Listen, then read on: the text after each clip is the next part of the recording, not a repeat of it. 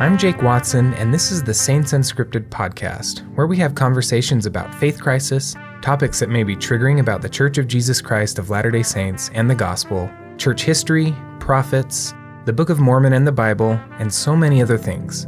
This is Season 1, Faith Crisis.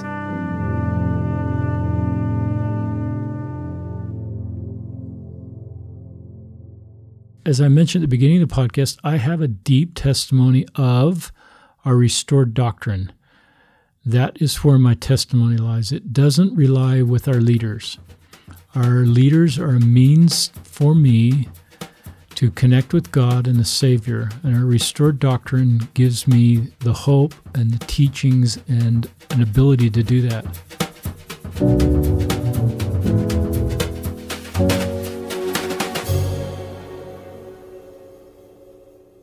Hey everybody, welcome back to another episode of the Saints Unscripted podcast. Today we have a very amazing guest.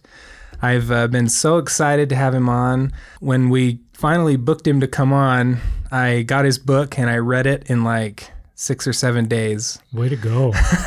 And it was just so amazing. But we've got Richard Ostler here. He's an author of several books. One that we're holding right now is the Listen, Learn, and Love, Embracing LGBTQ Latter-day Saints. Richard Ostler also hosts the Listen, Learn, and Love podcast. I think you've got about like 315 and counting episodes. You were just telling me about an episode you did, and I'm really excited to listen to it. But Richard Ostler, especially with this book, and kind of the focus of your podcast is just listen, learning, and loving LGBTQ Latter-day Saints, being an ally for LGBTQ Latter-day Saints. And, throughout the years, obviously in this book that, they haven't felt like they have a place in our church. They haven't felt maybe a place in society in general. True. So, Richard, we've brought you on this season in the Saints Unscripted podcast is about faith crisis. We thought because you have written about your own faith crisis, right? You have talked with many people who have gone through faith crisis, who are going through faith crisis and many different outcomes, right? People who have stayed in the church, people who have left the church, and, many in between. And maybe while you're looking there, Jake, I'll just tell your listeners about my faith crisis. So I was serving as a YSA bishop from 2013 to 2016 in Salt Lake City. It's a 3-year calling, and my wife and I have 6 kids and several grandkids, and I had never...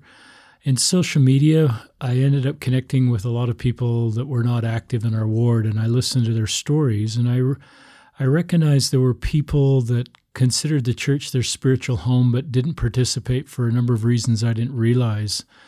And as I listened to them, the reasons people were having a difficult time with the church that I had concluded, like they sinned or Satan got a hold of them or they just didn't want to have faith, I recognized that for a majority, that was not true. They just had legit questions about the church.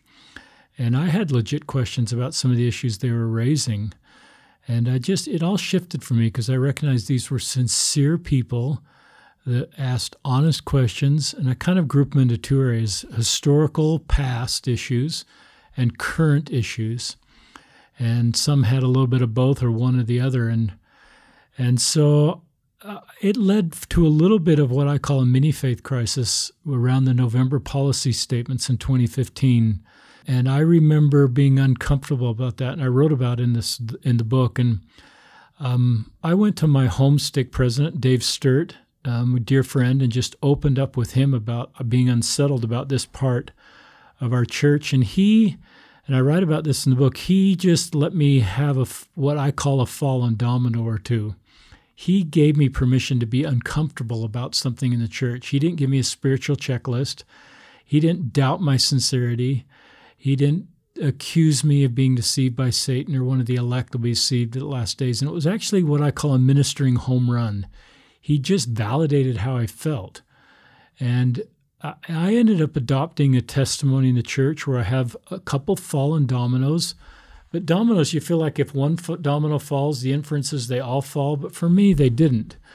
And there's a lot of things that keep me a deeply believing member of the church, like heavenly parents, our doctrine about a heavenly father and a heavenly mother, and our eternal nature that love us, our increased understanding of the atonement of Jesus Christ, a plan of salvation, a loving God, the truth of the Book of Mormon, the added doctrine and teachings that are part of the Book of Mormon, and the priesthood that I feel I hold at a modern-day prophet. So, Jake, I'm glad I went through that. It was emotionally hard for me.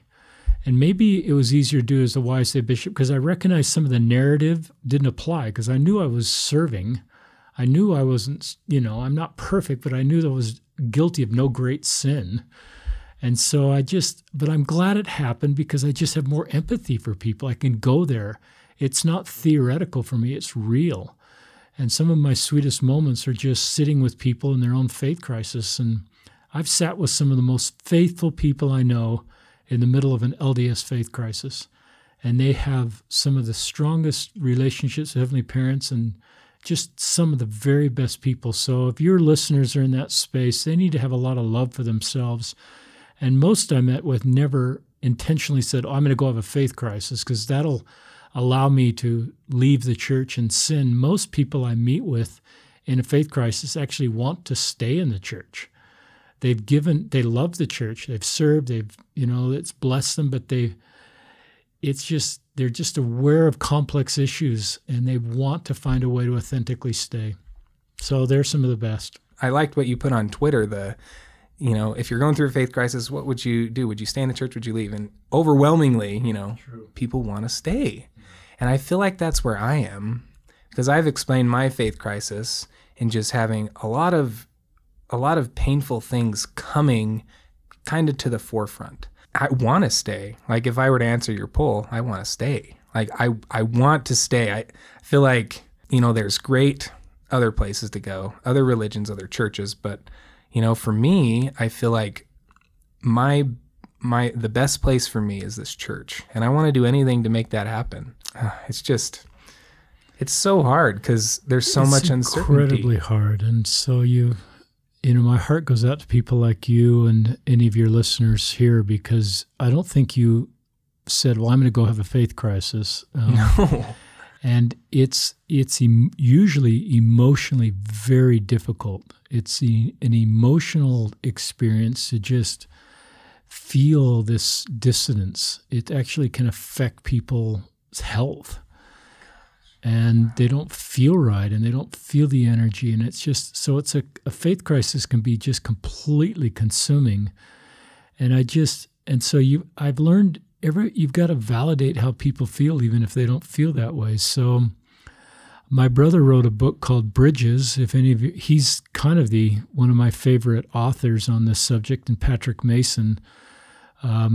So that would be a good book. I think you've been reading that book or aware of that book, Bridges, helping those with questions. Yeah. There's kind of two audiences here. There's those in faith crisis that you and are in, and I have sort of found stability. I've been in a same spot for 3 or 4 years. And I think you just got to love yourself. You've got to continue to try to move forward. You've got to be willing I had to adopt a different model, a different framework for my belief in the church. It's the fallen domino model, that I've got a bunch of standing dominoes, things I deeply believe that are my core reasons I stay in the church, but I have fallen dominoes, and I don't focus on the fallen dominoes. I don't sort of say, well, I've got to reconcile, I've got to solve this because I'm just at peace. Polygamy is one. I don't have a testimony of polygamy, Jake. I don't know if it's required to be an active Latter-day Saint. It's not a temple recommend question.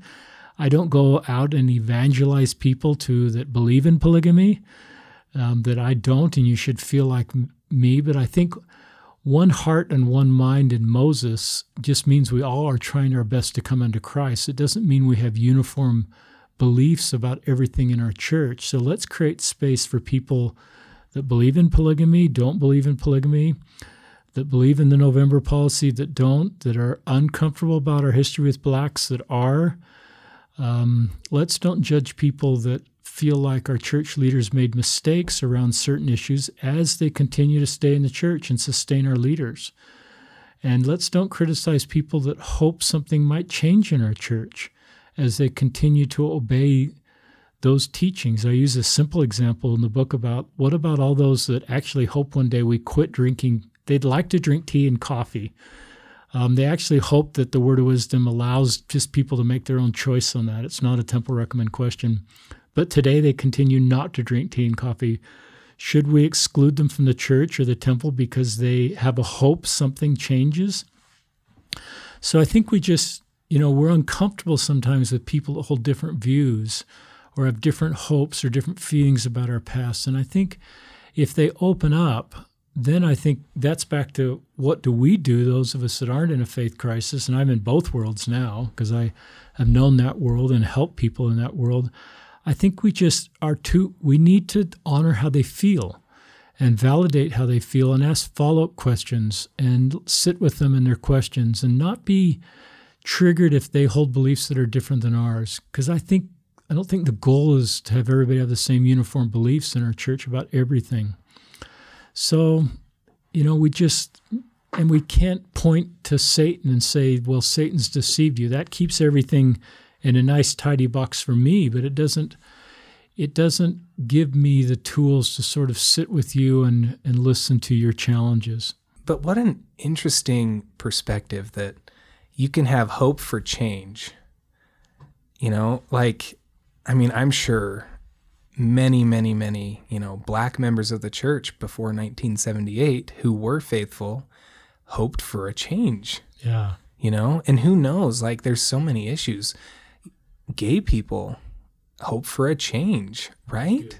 And you hear stories, you develop empathy. So that's really the focus of the book is develop empathy so we can better minister and embrace. And the book, as you've read, Jake, is not too much about me because I want to kind of be a platform to bring voice to other groups of people that have less voice. So I have all the privilege in the church that you can have. I won't go through all the things, age, church experience, just all those things. And so I feel like my job as a committed Latter-day Saint is to sort of bring voice to other groups of people, which is what you're doing in this ministry here at More Good and this podcast is trying to, help us understand how women feel, how blacks feel, how undocumented workers, in particular, we're talking about LGBTQ people in faith crisis. And I've learned, Fiona Givens says to touch someone's cross, to really bear someone's burden, you got to touch their cross. And there's visual imagery in that. And so, yeah, I think LGBTQ people ultimately need to feel that how they're created is not a mistake, that it puts them on the same moral footing as straight people. And it doesn't take agency off the table, it doesn't change our doctrine. It just, no one should look in the mirror and think they're a mistake. And no one should feel like God. LGBTQ people generally do better when they can accept this part about them, and often it becomes because other people accept this part about them, friends, family, and they love them knowing that they're gay or lesbian or trans. And then they start to think, well, maybe God loves me too. And maybe I can love myself. And everybody just does better when they feel that they're worthy of God's love. And especially that God, in this beautiful diversity world, created everybody the way they're supposed to be. Only Christ is perfect. It's not saying everybody's perfect, but pointing to the fall of Adam and somehow saying that applies more to LGBTQ people isn't fair. Talking about the natural man and saying that applies to gay people more than straight people isn't fair. Everything that I read about putting off the natural man are things in my control. Pride, the list. But being, for a gay person, that's becoming ungay.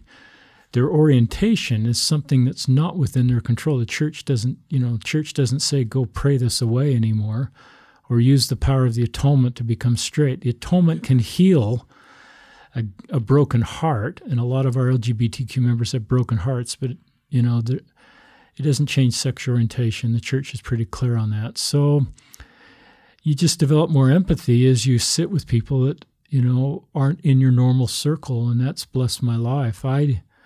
I kind of thought I was supposed to help LGBTQ people and sort of be their good Samaritan, but in many ways, they have helped me to be a better disciple and have taught me about Christ and empathy and compassion and understanding of others. And I'm a better person with the LGBTQ people in my life. And I mourn when they leave because we're worse off. And you know that.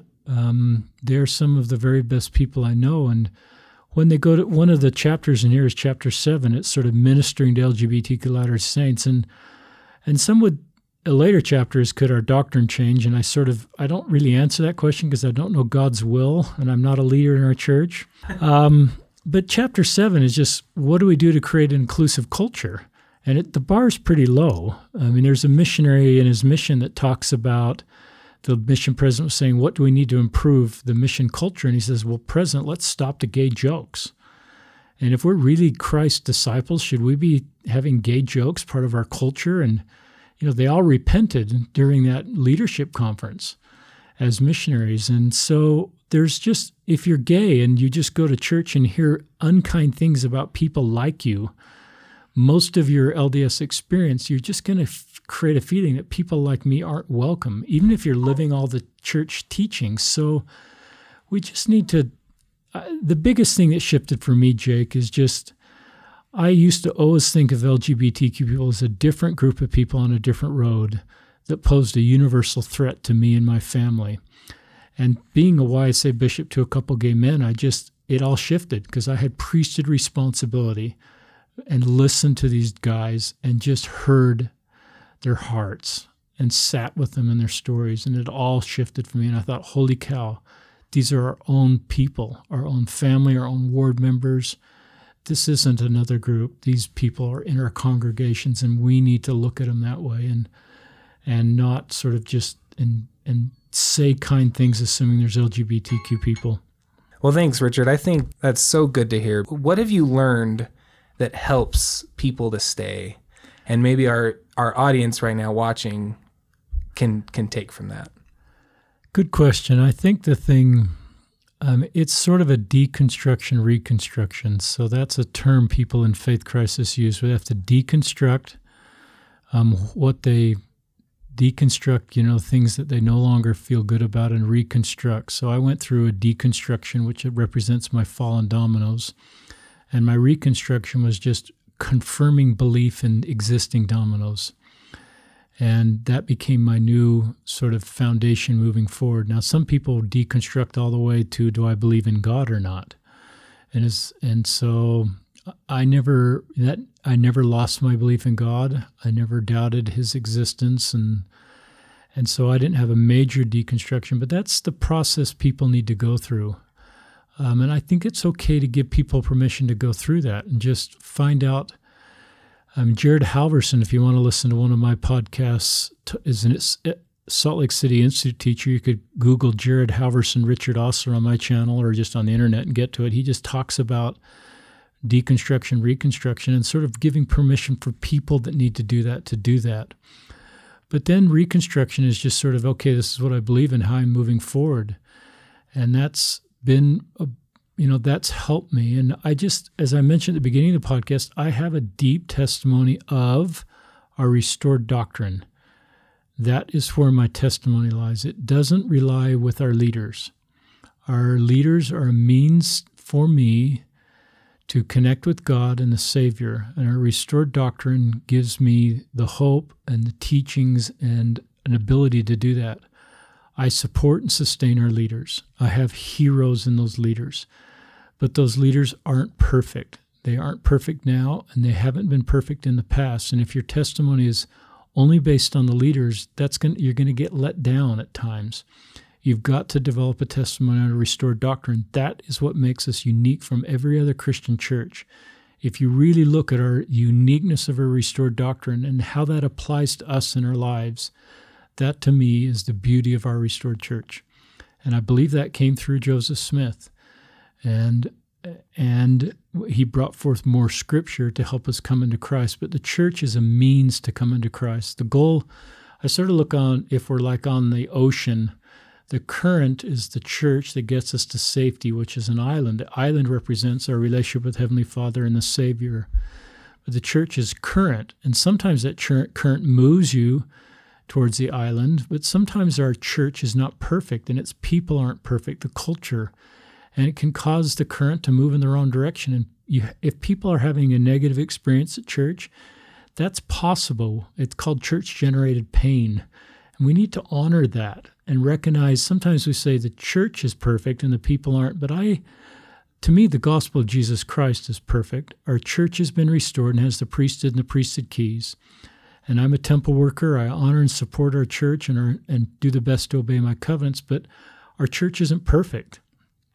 President Nelson's really good about saying the restoration is an ongoing process. So if people are uncomfortable about something, I think we need to say that's okay to be uncomfortable. If they feel pain from a church leader or a church saying or something in the church, and LGBTQ people, to answer some of your question about do they have faith crisis, sometimes they do. If you're gay, you're in a double bind. A lot of the gay men I meet with have a testimony about this is who I am, and I would like to spend my life with somebody, please, versus be alone for 7 decades, and they love the church. So they're in a double bind where they don't want to give up either part of them. And so you just have to empathize with their road. And I invite everybody that I meet, LGBTQ or straight, to stay in the church. But for LGBTQ people in particular, I think they need to self-determine with God the best path for them. And then our job is just to honor that. That's part of the mortal experience and mortal agency that we honor. So when someone steps away from the church, I don't have as much fear as I used to because I really own the doctrine of heavenly parents that love us and want to do everything they can to get us back. So I don't conclude anybody's eternal standing based on where they are right now on earth life. It's not my job. I don't have those kind of eyes to do that. And that's relieving to me. And so I think it's a false dichotomy that to fully love and follow God, we need to stop loving some of his children. The doctrine to me is love everybody and leave judging to Heavenly Father, well, doctrinally Christ, who will be our ultimate judge, and just love everybody. So if you're in a faith crisis, I feel you. You may look back on this and look at this as a positive experience. To me, I call it falling forward. I looked at this, Jacob, as a step back in my journey as a Latter-day Saint that I went through a faith crisis when I was going through it. I thought, well, this is bad. And there's shame around that. I didn't want to tell anybody because I thought people will point to me as the guy that's, okay, he's the guy now. And now I look at it as a positive part of my mortal life, and I wouldn't take it back. It's made me rely more on Heavenly Father and the Savior. It's increased my relationship with them. I realized our church couldn't answer every question for me. I love our church. I support and sustain our church.